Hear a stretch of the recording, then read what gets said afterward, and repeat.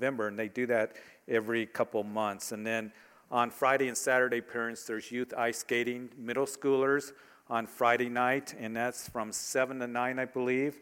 And yes, and then on Saturday night, 7 to 9 is the high schoolers. So cost for skating is $7. That's the Greeley Ice House down on 8th Avenue.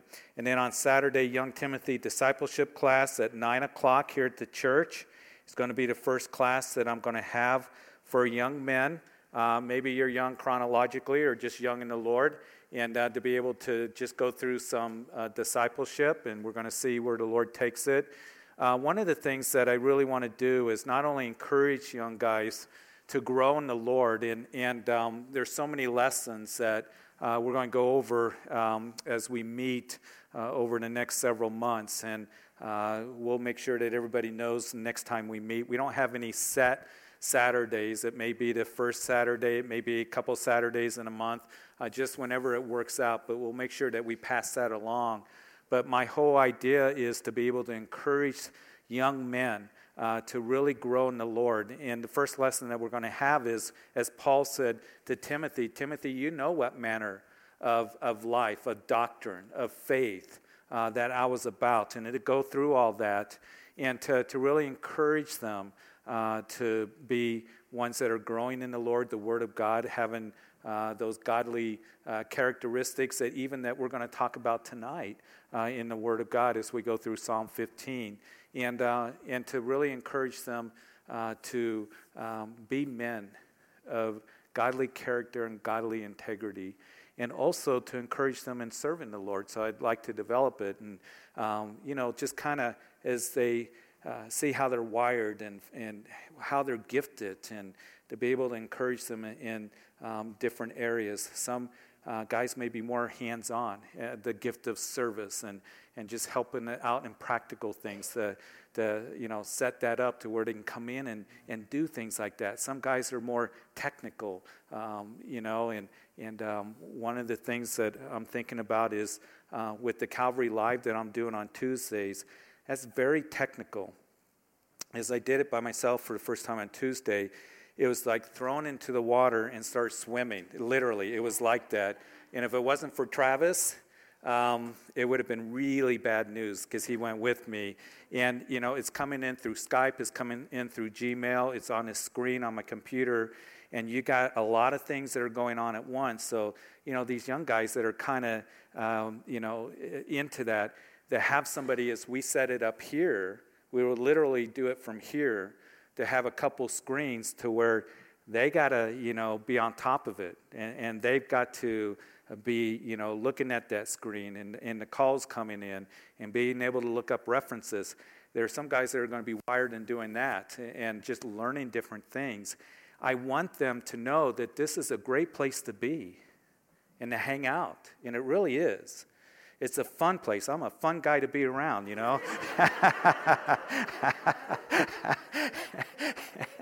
My daughter said, all you're going to do is walk around with a cup of coffee, bossing everybody around. But that's okay, We have a good time here, It's a good place to be. And I hope you enjoy being here when we gather. It is. And to get them excited about ministry. And here's the thing to remember, as I mentioned a couple weeks ago, that I think a lot of Christians are just bored and want to be entertained. And that's my opinion. Maybe you don't agree with that, but in 23 years of ministry, I've seen that trend. And I hope and pray that we're beginning to understand as we go through God's Word that it's an exciting life to live for the Lord. If you want to live an exciting life, experience that abundant life, have real purpose in life, then serve the Lord and live for Him and grow in the Scriptures, especially in the day in which we're living in, because there's so many things to do for the Lord, and it's not always easy. That's going to be part of what these guys are going to learn. But as we're committed to doing that, and as we, it's like being thrown in the water sometimes and you start swimming. Other times the Lord's going to take His time in developing and working and being patient, but every day, moment by moment, as you're just staying close to the Lord, it's quite an adventure. And I want them to be excited about the things of the Lord. People ask me a lot, why do these doors open up for you? And I try not to talk about me here at and when I'm teaching. I want to talk about Jesus. But people ask me, how is it that you were able to be a chaplain for the sheriff's office and the doors open up? I don't know. The doors just opened up, and the Lord gave me that opportunity, and going on 13 years now, to be able to do that. Maybe some guys that are interested in maybe going in a law enforcement and ministry kind of thing can hang out with me down at the sheriff's office and see what it's like, and to do that. And I'm sure that they would enjoy that as well. How is it that you're able to, have your Calvary life? I don't know. The Lord just opened the door. And he will do, listen, as Paul would pray in Ephesians, exceedingly abundantly above all that you ask or think. As you just trust in him and just flow in the ministry that he has for you. And you don't have to strive. You don't have to strain. Just day by day, as I said, moment by moment. Lord, what do you have for me today? Doing simple things, doing very practical things, growing in the Lord, being sensitive to the leading of the Lord. And that is going to lead to a life of drawing close to the Lord and desiring to know him more. That's a real key. That is such a key in growing in Scriptures. And that's why I commend you guys coming on Wednesday nights. The place is full and a lot of young people. I'm so excited for these guys up here that just went up there and what the future holds for them. And I hear a lot about we have a lost generation. And it is disconcerting as we look at the stats on how many leave the church when they graduate from high school. Matter of fact, the latest statistics that I have read is like 80% of kids coming in out of high school that belong to the church, that went to youth groups, stop going to church. Up to 80%. That's alarming. And that's why you're hearing things like, a lost generation, that, there's concern for the future of the church. I want to be excited for the church because God has his remnant of people. And we also get concerned about, the condition of our country. And I was thinking about this the other day, and I believe that God's hand could be very heavy on our nation. But I also believe this, that he wants to save our nation. And he wants to save Greeley. And he loves Greeley. And he loves the state. And he wants the work. So he is looking for laborers to go out into the harvest. For the harvest is plentiful, right? But the laborers are few. And that's not just for the young people, but for you as well. And there's so much to do in the body of Christ and so much to be excited about. So, anyway, that's my announcement for young Timothy's class. I told you it wasn't going to be long, but I guess it was. So anyway, encourage, and parents, the older high school kids, if they're 16 or older, and you feel like that it may be a benefit to them, we're going to see how it kind of works out and who's there, and work with them and be sensitive to that, and talk to me if you got any questions, and I'll be happy to answer any questions. Vacation Bible School flyer. We're planning for that, a park outreach. We're going to do something a little different this year. We want to reach out to the community. So we're going to be doing that, a meeting coming up a week from this Sunday after the third service. And then, guys, the men's one-day conference, sign up for that. Take a look at that. Got plenty of time. It's going to be a great conference. A lot of guys are going to come. Some of the Calvaries are going to be a part of that from up in northern Colorado, and we're looking forward to that. So, other things in your bulletin, Koinonia Fellowship, don't forget that on Saturday night as well. And other things that are there in your bulletin, take a look at it. But Father, we are excited to be here, to grow in your word. And I pray that you just bless this time as we continue through these songs. Lord, songs of praise. Lord, as we apply them to our lives. And I pray for great encouragement and edification and instruction as well. So, Lord, we give you this time in the study of your word. And it's in Jesus' name that we pray. Amen. Psalm 15, the title is the Psalm of David. And it is believed that perhaps this psalm was written after the Ark of the Covenant was brought from Kirjath Jearim to the city of David. Now, when you go back to 1 Samuel chapter 4, It's the end of the days of the judges. Samuel's the last of the judges. That period of the judges lasted about 400 years. When you go through the book of Judges, you see that it was a vicious cycle of them rebelling against the Lord, and then they would find themselves in bondage to the enemy. And they would cry out to the Lord, and the Lord would raise up a judge to deliver them. So you have the book of Judges, that time period would go for about 400 years. And we see at 1 Samuel, when it begins, Samuel, the prophet, was also the last of the judges. The children of Israel are warning against the Philistines, and they take the Ark of the Covenant, and they go to battle, and the Ark of the Covenant is captured. The Philistines take the Ark of the Covenant, and they go and back to put the Ark of the Covenant in their temple that was a pagan temple dedicated to Dagon, the fish god. And God began to strike the Philistines, and the Ark of the Covenant was moving around from city to city, and wherever it went, judgment was brought upon the Philistines. So they said, this Ark of the Covenant's got to go. So they put it on a cart, they hitched it up to 2 milk cows, and sent it off to Israel. So it would go off to Israel, and it would be there at Kirjath Jearim eventually. And at Kirjath Jearim, about 30 miles from the city of David, we know a couple things happened during the reign of Saul. Saul, in 1 Samuel, as you know, pursued David. David was anointed the king of Israel in chapter 16 of 1 Samuel. In chapter 17, he slews Goliath.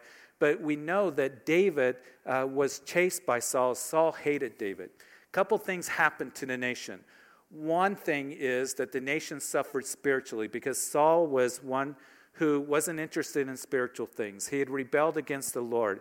But secondly, it suffered militarily, nationally as well, because Saul, instead of, defeating the enemy around them and doing battles with the enemy, he was so focused on pursuing David and trying to kill David that the Philistines got stronger and stronger and stronger until they went to battle against the men of Israel, defeated them soundly, and it was Saul and his sons killed at Mount Gilboa, which was deep, deep in Israel's territory. So David, when he becomes king, he begins to defeat his enemies. He defeated those who had that area over Mount Moriah, and so he builds the city of David. And he begins to think about, I want to establish a central place of worship. And so what he wants to do is finally go to the Ark of the Covenant. Saul didn't care about the Ark of the Covenant. He didn't care where it was. He didn't care that it was to be brought back to the tabernacle and put back into the Holy of Holies. He didn't care about those things, but David did.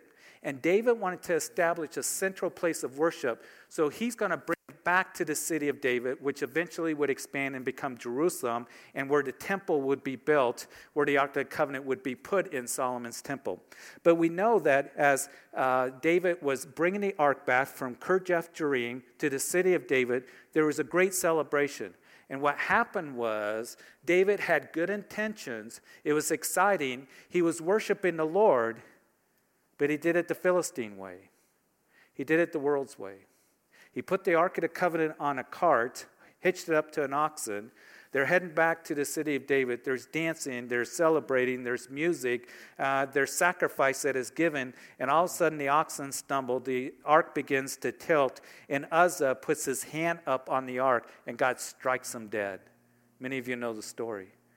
And everything stopped at that time.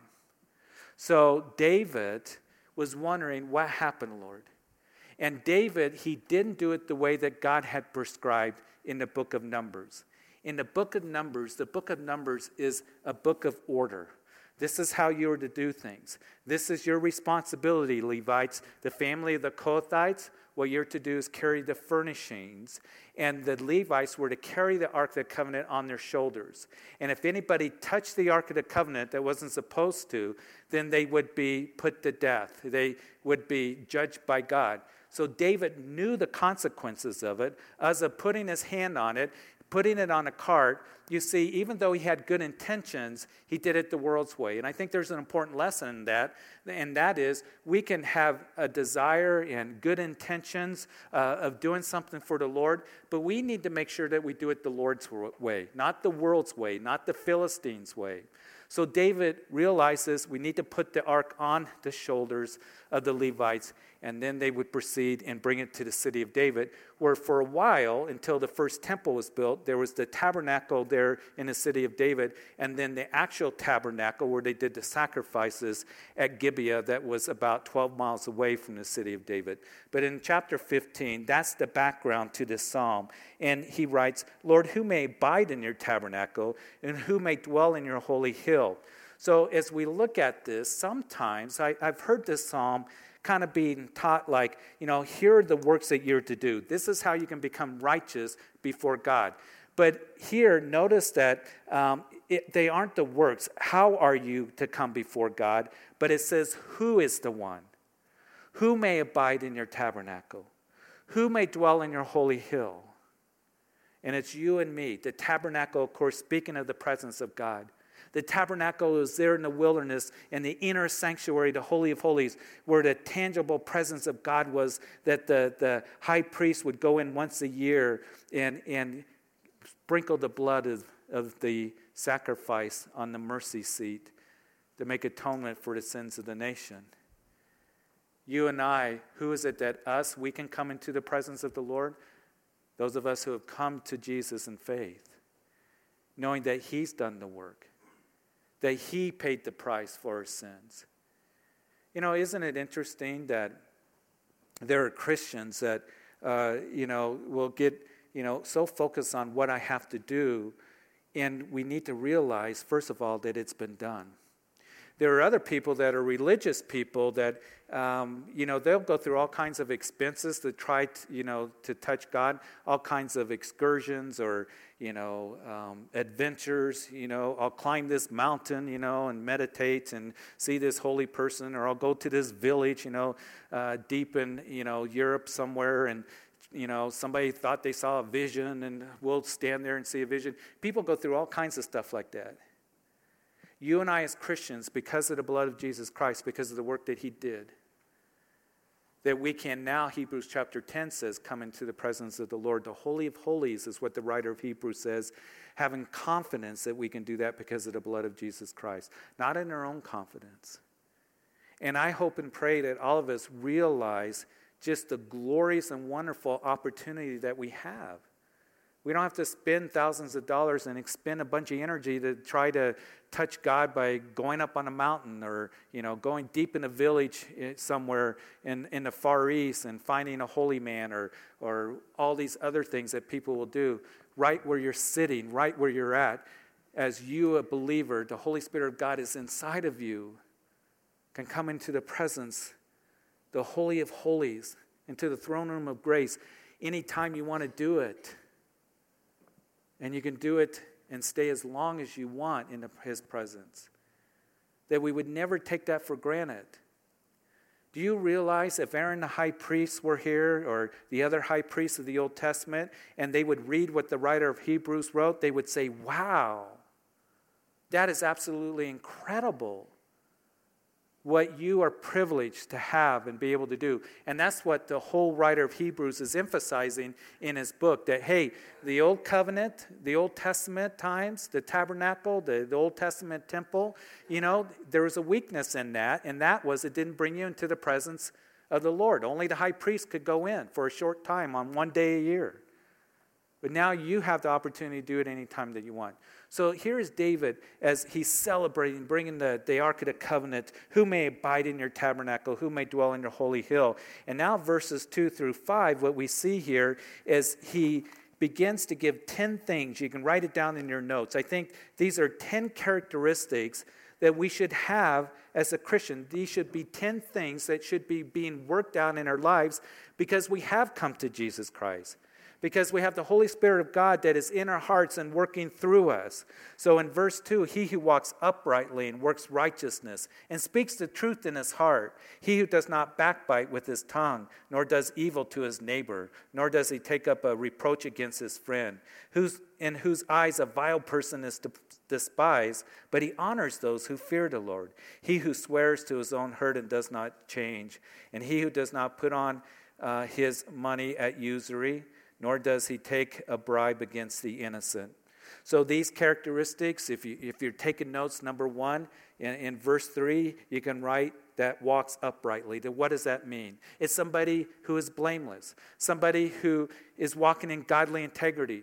We talked quite a bit about that in the book of Job that we just finished a few weeks ago. In the description that God gives of Job is that Job was a man that was, blameless. He was one that had godly integrity. He was upright. In other words, he wasn't perfect.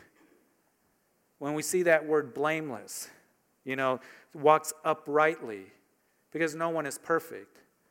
I look at the character or the qualifications of an elder there in 1 Timothy 3 as an overseer, as a shepherd. And it says they're to be blameless. And I read that and I think, well, I can sit down, because I'm not blameless all the time. But here's the thought on it. And here's the thing that's very important. It's not talking about perfection.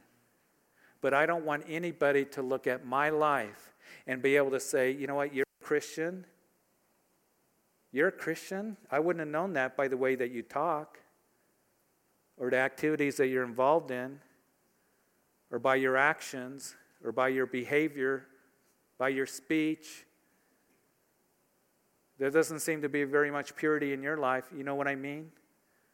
You don't want anybody to look at your life and say, you're not a man, you're not a woman that walks uprightly. That there is blame there. And again, we have our weaknesses. We have our shortcomings. The Lord is still working. But we pray, Lord, help me to be that witness to somebody else. I want to be a man. I want to be a woman of honesty, of godly integrity, to be blameless before others. I don't want people to just easily see that there's fault in me and shortcomings and worldliness in my life. So first of all, walking uprightly. Secondly, you can write works righteousness. That is, righteous acts. Now, none of us are righteous in and of ourselves. We are righteous because of what Jesus Christ has done for you and for me. And we as believers, righteousness is imputed unto us. Positionally, we are righteous before God. But being believers now, being born again by the Spirit of God, as we have, all things become new. We're a new creation in Christ, aren't we? That we no longer walk in the former lust, but we put on the new man, the new woman, as we are told. It literally means put on a new set of clothes. And we're walking after the Lord. We get to do righteous acts. So that's what it means in working righteousness. Thirdly, speaks truth in their heart. The Word of God being in our hearts, because the Word of God is true, isn't it? And we want the truth that is in our hearts. We don't want deception, corruption, we don't want worldliness that's in our hearts, but it's a heart issue. We want to speak truth to others. We want to speak truth to those who are linked to us in our lives. And then fourthly, they don't backbite. In other words, the characteristic that you and I should have is we're not backbiting. We're not putting people down. We're not gossiping. We're not slandering. We're not, just being negative towards people all the time. One of the things that we read in Ephesians chapter 5 is that Paul writes, "Let no corrupt word proceed out of your mouth, but that which is necessary for edification, that it may impart grace to the hearers." Let no corrupt words proceed out of your mouth. We don't want to backbite. We're the body of Christ. We're brothers and sisters in the Lord. We're a family. And so we're here to encourage and lift each other up and to pray for each other. A place where we know that people are going to be honest with us. Even when we bring correction, we do it in an attitude and in a response of, I want you to do well in the things of God, brother, sister. I want you to know that this is what God's word says, but we don't backbite. Fifthly, we see, don't do evil to a neighbor. It talks about how you treat others. Of course, it is the two great laws, as the law of God is summed up in loving God with all of your heart, soul, mind, and strength, and loving your neighbor as yourself. So that's what we see here as, the characteristics that are to take up. And in verse 3, we can put number 6, doesn't take up a reproach against his friend. In other words, that you're not putting them down. You're not being negative, critical of brothers and sisters all the time. I'll like you if you meet my expectations. If you, benefit me in some way. You don't want to take up a reproach against, his friend. And then as you go to verse 4, in whose eyes a vile person is despised. We talked a little bit about that a couple weeks ago. Remember in Psalm 12 that David, when he was talking about the ungodly, he's talking about how when vileness is exalted among the sons of man. In other words, there, are those in our society that may have fame and fortune and seem cool, but they're very vile, and unfortunately, they're exalted in our society. They don't care about God. They mock God, perhaps, but we have so many young people that look up to them. And you and I as Christians, we don't want to do that. We don't want to, whose eyes a vile person is despised. In other words, we're not exalting them, as David would write about, but they honor those who fear the Lord. So we honor those, as we go to number 8, who fear the Lord. In other words, honor your brothers and sisters. Honor those. Look to those who are godly examples. That's my desire. Is I want to be a godly example to you and to your children. I want to be the same man out of the pulpit as I am behind the pulpit. I don't want to be a fake. I don't want to be deceptive. I want to be a godly example to those who can look at me and say, there's someone who loves the Lord. Again, not perfection. Here's the thing. I don't think anybody expects perfection out of anybody. But more than anything, is that your pastor that you can say is a man that loves God and he fears God. And for you to be that godly example. And that leads us to number 9. You can write down as we read here, that does not change. As he says that he who swears to his own hurt and does not change in verse 4. In other words, you have consistency that is in your life. And I think one of the greatest witness that you and I have to others is have consistency, that we have discipline in our life. And yes, there are times and seasons that we go through that we can struggle or we falter or, we're going through difficulties. But there's consistency in our life of looking to the Lord. Consistency in our lives and how we conduct ourselves, our behavior, our speech. That is such a great witness. But not on this roller coaster. When 1 week, I've done pretty well around the guys at work. I didn't join in with the dirty jokes. I wasn't cursing. I wasn't hanging out with them at the bars after work, whatever it might be. But then the next week, I slipped up. I started telling some jokes. My language was terrible. I regretted going to that place after work because I did some things and said some things that I shouldn't have. But to have consistency, that where people can say, you know what, there's a consistent walk. Part of being a disciple comes from the word discipline. Being disciplined in our lives.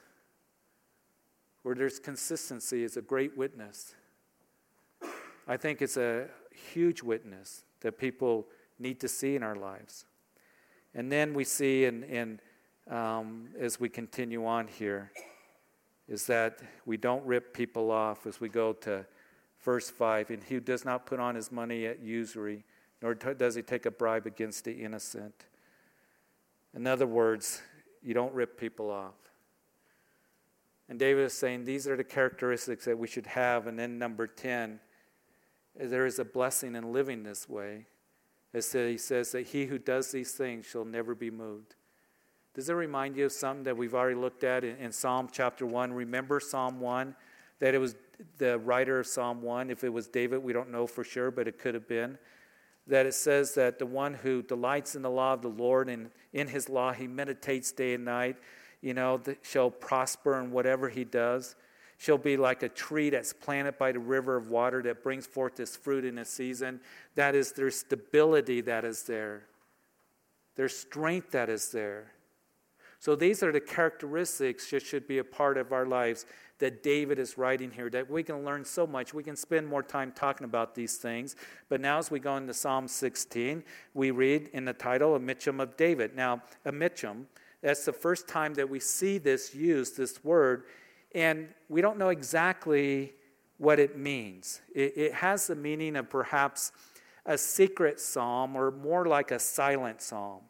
And this psalm is interesting because it's a messianic psalm, as we're going to see. Peter refers to Psalm chapter 16 in Acts chapter 2. He said that it refers to Jesus. So did Paul in chapter 13, and we're going to see that it does. So this is a psalm of joy as David focuses on the grace and the goodness of the Lord. David here will give 3 descriptions of the Lord that applies to Jesus Christ. So in Psalm 16, preserve me, O God, for in you I put my trust. O my soul, you have said to the Lord, you are my Lord. My goodness is nothing apart from you. For as for the saints who are on the earth, they are the excellent ones, in whom is all my delight. So David's prayer is preserve me, which means keep me safe. He's expressing his confidence in the Lord. And we can praise the Lord knowing that our confidence is in him, not in ourselves. Our confidence is not in the world. It is in the Lord. And he goes on and says, my goodness is nothing apart from you. And that is true. Do you realize apart from him, there's no goodness in us? Remember the rich young ruler came to Jesus and said, hey, good master. And Jesus stopped and said, you know that there's no one good but God. And in that, he was trying to draw out the rich young ruler saying, you recognize that I'm good. Do you recognize that I'm God? And so there is none that does good. There's no goodness in it. Paul went on to say, you recall, that he would write in Romans chapter 7 that in our flesh there is no good thing. There's nothing good in our flesh. And I remember when I first read that, I thought, really? Isn't there something? My good looks? Something? Nope. I was only kidding. Looks, togetherness, strength. In our flesh is no good thing. And then later on, when he wrote in the prison epistles to the Philippian believers, he says, have no confidence in the flesh. If anybody should have confidence in the flesh, it was me. Because I was a Pharisee of Pharisee. I was from the tribe of Benjamin, circumcised on the 8th day. Man, I was a religious zealot. But he says, I gave that all up for the knowledge of the excellence of Jesus Christ, to have a relationship with him, to follow after him. My faith is in him. So have no confidence in the flesh. And here David, he knew that. He says, my goodness is nothing apart from you. And then he goes on and he speaks about the saints. And that's kind of a familiar theme that I've read the Psalms over and over and over again, but the privilege to be able to kind of dig into it a little bit deeper, going through it, I've noticed even in these first 16 Psalms that David really elevated and had a high value and looking to, and what was important to him was the family of God. He expresses delight in the people of God. Do we delight the people of God? Do we delight in our brothers and sisters, despite all our failures, despite all our faults, to really realize what a tremendous privilege and blessing it is to be a part of the body of Christ, to be a part of a church, that where people love each other and you can grow together and be blessed, to be encouraged. I pray that this is the place, Calvary Chapel, for you, that this is family. And some of you, this family here, you're closer to than your blood family because perhaps you're the only Christian in your blood family. Or maybe because of just trouble or difficulties, there's separation and there's turmoil. And how we need each other. And may we delight in each other. And realize what a privilege it is to belong to the body of Christ. To belong to a body of believers. And David, he valued that. Oh, he goes on. The saints who are on the earth, they are the excellent ones in whom is all my delight. And then he goes on in verse 4, their sorrows shall be multiplied who hasten after another God.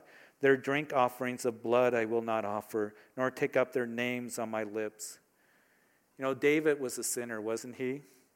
You remember when you go into, 1st and 2nd Kings, and when you go into 2nd Chronicles, when the kings of Judah are mentioned, they're compared to David.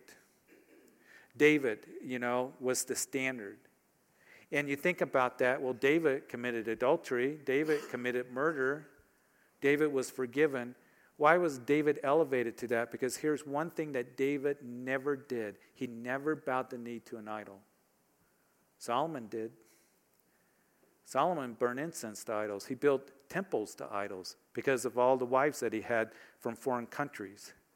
But David never did that. And he expresses that here. I won't do that. He says, I won't take of their drink offerings, nor take up their names on my lips. He was a worshiper of the Lord. That's why he was called a man after God's own heart. And in verse 4, their sorrows are going to be multiplied who turn to other gods. Now in the Old Testament, when the Lord was calling his people back from rebellion and idol worship, he would say that those gods that you're worshiping cannot help you. They will not benefit you. They will not bless you. They can't, deliver you in time of trouble. How can you put your trust or confidence in something that David here says will only multiply sorrow? And it's true. Because of their idol worship, that their sorrow was multiplied. Now here's the ironic thing. That you recall that in the upper room discourse that Jesus told the disciples there on that night that he was betrayed, they were full of sorrow and trouble. And he says, your sorrow is going to be turned into joy. The world, there may be pleasure for a short season in sin and rebellion, but it's going to be turned into sorrow. Our sorrow is going to be turned into joy. And their sorrow is going to be multiplied, and it does happen in life. Because to turn to anything other than Jesus, to put your confidence in other gods or in the world, is going to lead to more sorrow and more disappointment and more defeat. How can we put our trust in that? God's word says don't. Our trust is in him alone. We know that it can be hard to be a Christian because the world hates us. And people may come down on us. But I firmly believe that it's a lot harder not being a Christian. Remember that. I think it's a lot harder not being a Christian. I can't think what it would be like life for me if I wasn't a follower of Jesus Christ. How cruddy life would be. I'd probably be so depressed, so discouraged, have such a negative attitude. I just know that would be, at my age, at the years that I'm at, yeah, there may be some, I don't know, but I just can't imagine not having my confidence in the Lord and not having the Lord in my life. It would be so much harder not having the wisdom and the direction of the Lord, the strength of the Lord in my life, having to rely on the world's hope and the world's philosophy. It's a scary thought, isn't it? So David is speaking about those things in Psalm 16. And then in verse 5, O Lord, you are the portion of my inheritance and my cup. You maintain my lot. The lines have fallen to me in pleasant places. Yes, I have a good inheritance. And so the Levites, you recall that when they came into the promised land from the wilderness, that the Lord said to the Levites, hey, you're not going to get a portion of land. You're going to be the priestly family, and I will be your inheritance. And David understood something, that all those who knew the Lord, who belonged to the Lord, that the Lord was their inheritance. We talked about in Peter chapter 1, as we opened up that epistle on Sunday, that we have this inheritance from God, a living hope through the resurrection of Jesus Christ, for inheritance incorruptible that he has kept for us in heaven, waiting for us. We have an eternal inheritance. It's going to be so glorious and so wonderful that we cannot even come close to comprehending it. We have all the riches in Christ that belong to us. Ephesians chapter 1, when Paul takes us to the heavenlies in that book, he says that we have an inheritance. And listen, nothing in this world, no fame, no fortune, no prosperity, no prestige, can compare to the riches and inheritance that we have in Christ. And you may be here tonight and you don't have 2 dimes to rub together. But I got good news for you. You have the inheritance of Christ that is so glorious that will last forever. And it is going to be so glorious that we need to make it a priority in our lives to store up our treasures in heaven, as Jesus said. And as I mentioned to you earlier, and I won't get, on it, but again, we live in a society, and even in the Christian church more and more, where more Christians are discontent and restless and not satisfied, looking for what can I get to make me happy. And so many messages in Christianity is, this is how you benefit now temporarily from Christianity, in the prosperity movement and the name it and claim it and all of that. And so many Christians, it sounds so good to the flesh. And I'm not saying that God can't bless you. Every good gift comes from above, doesn't it? And if he blesses you, be a good steward of what God has given to you. And if you have little, be a good steward of what God has given to you. And be thankful. But know this, that you have a godly inheritance. And the priority is in the eternal, not the temporary. And the priority is to give praise to the giver, not to focus on the gift. The gift is a blessing. I'm not saying that it's not. But the giver, to know him and to serve him and to walk with him. And David knew that as he wrote this psalm, inspired by the Spirit of God. I will bless the Lord who has given me counsel. My heart also instructs me in the night seasons. I have set the Lord always before me, because he is at my right hand. I shall not be moved. The Lord is our wonderful counselor, and he will be our strength, and he will give us direction and comfort and truth in what he tells us to do, in his counsel. And I've made reference to many of you that have come to me and you have talked to me about something that you need to pray about. Hey, where do I go from here? And I need prayer for this. And oftentimes I will quote from Isaiah chapter 30, that the Lord was telling the people of Israel to come to me. Don't go to Egypt for counsel, because it's all going to be in vain. But he says, in returning and rest, you shall be saved. When you come to me, in quietness and confidence shall be your strength. And blessed are those who wait for him. And I will be a voice behind you, saying, this is the way, walk in it. He's the wonderful counselor for every single area of our lives. The answers are found right here in this book. And in those times when we pray, Lord, do I take this job? Do I buy this house? Do I go and move to this city? What do I do in this case? The Lord is there to show you in his word, to speak to you, and in that still small voice of the Holy Spirit to speak to you, to give you a peace that rules in your heart. Colossians chapter 3. That word rule means a baseball umpire. He's going to give you a peace that rules in your heart. And I'll tell you what, one thing that I've learned, when I'm making a decision, Lord, do I go here? Do we do this?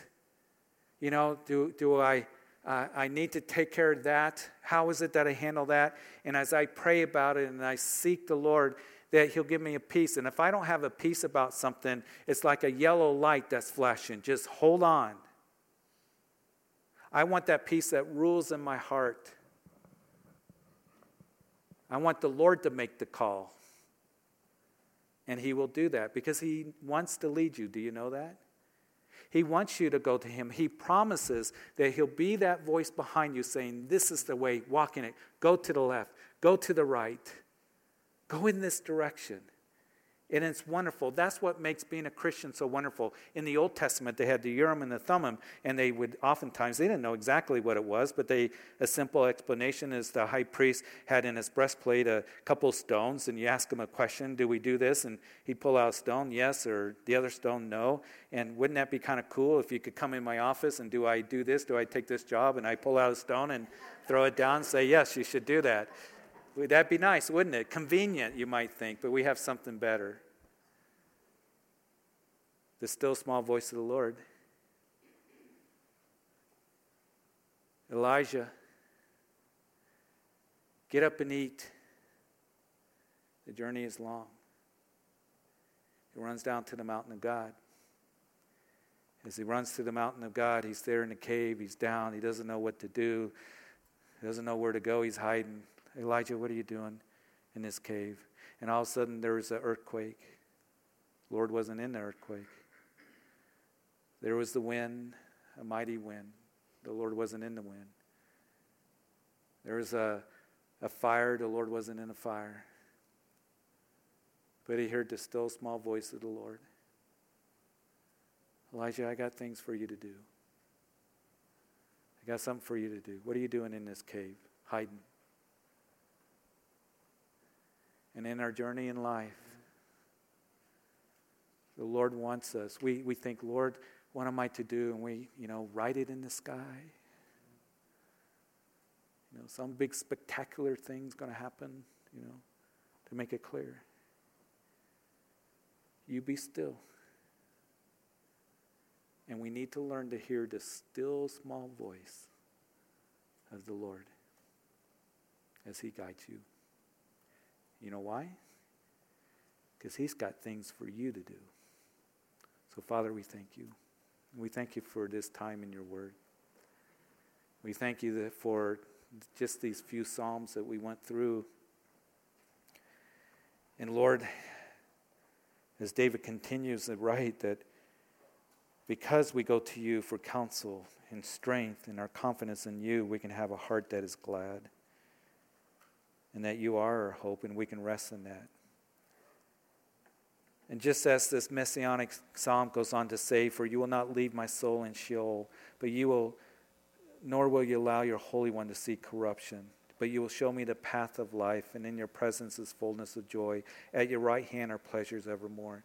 Lord, we know that was meant for Jesus, speaking of his resurrection, but we get to live in that resurrected life as we've put our faith and trust in you. And Lord, our pleasure is, our fullness of joy comes from being in your presence. So Lord, we thank you that we did that tonight. You're here with us. And Father, I just want to pray, if there is anyone here tonight, maybe you're listening on live stream, don't turn it off. Because I believe the Lord's still ministering, and whoever's listening to this message, I know the coffee shop, there's a lot of people out there, but if anybody is here tonight that you've never surrendered your life to Jesus, that he is your righteousness. He is your salvation. That Jesus desires for us to go down the path of righteousness. Not the path of the world, not the path that you think is good. Because we don't put our confidence in ourselves. And that's why the Bible says that we are to repent and turn to Jesus. Surrender your life to him. He loves you so much. He came to save you, to die for you, for your sins. He took the judgment that you deserve upon himself. He cried out, "It is finished," from the cross. He completed the work of atonement for dying for you, the propitiation, the satisfaction for sinful humanity. And then he was put into a grave and he rose again after 3 days, and he's alive. He conquered sin and death. And salvation comes only by faith and trust in Him. As you recognize your need for the Savior of the world, that you're a sinner, that in your flesh is no good thing. Our goodness only comes from the Lord, as David wrote 3,000 years ago. And if you haven't done that, I want to give opportunity. If there's somebody here that you don't know where your standing is with God, get right with God tonight. Give your life to Jesus Christ. Surrender. Quit going the direction you're going and turn to Him for forgiveness of sin and the hope of heaven. Because as Peter wrote in his epistles we saw on Sunday, we have a living hope that comes through the resurrection of Jesus. And you pray right where you are that, Jesus, I am a sinner, but I believe you died for my sins and that you're alive, because I sense your presence in my heart right now. And I open my heart to you and I ask that you would forgive me and be my personal Lord and Savior, to be the Lord of my life, to sit upon the throne of my heart. And thank you, Jesus, for dying for me and for saving me and loving me. Help me to live for you, to grow in your word, to grow in your love, in Jesus' name. And if anybody prayed that prayer tonight, when we get done here in just a minute, I want you to come up and tell me the decision that you made as service ends, and so I can pray with you and encourage you. But Father, for all of us, may our confidence be in you. May we just look to you for everything. And Lord, knowing that the fullness of joy comes by just being in your presence day and night. Guide everyone here. Bless our time, the rest of the week. And thank you for the body of Christ. Thank you for this church family that you've put together. May your love grow in us as we just grow in our love for you. So Lord, take everyone home safely. It's in Jesus' name that we pray. And God's people said, amen, amen. Would you please stand? Remember all the things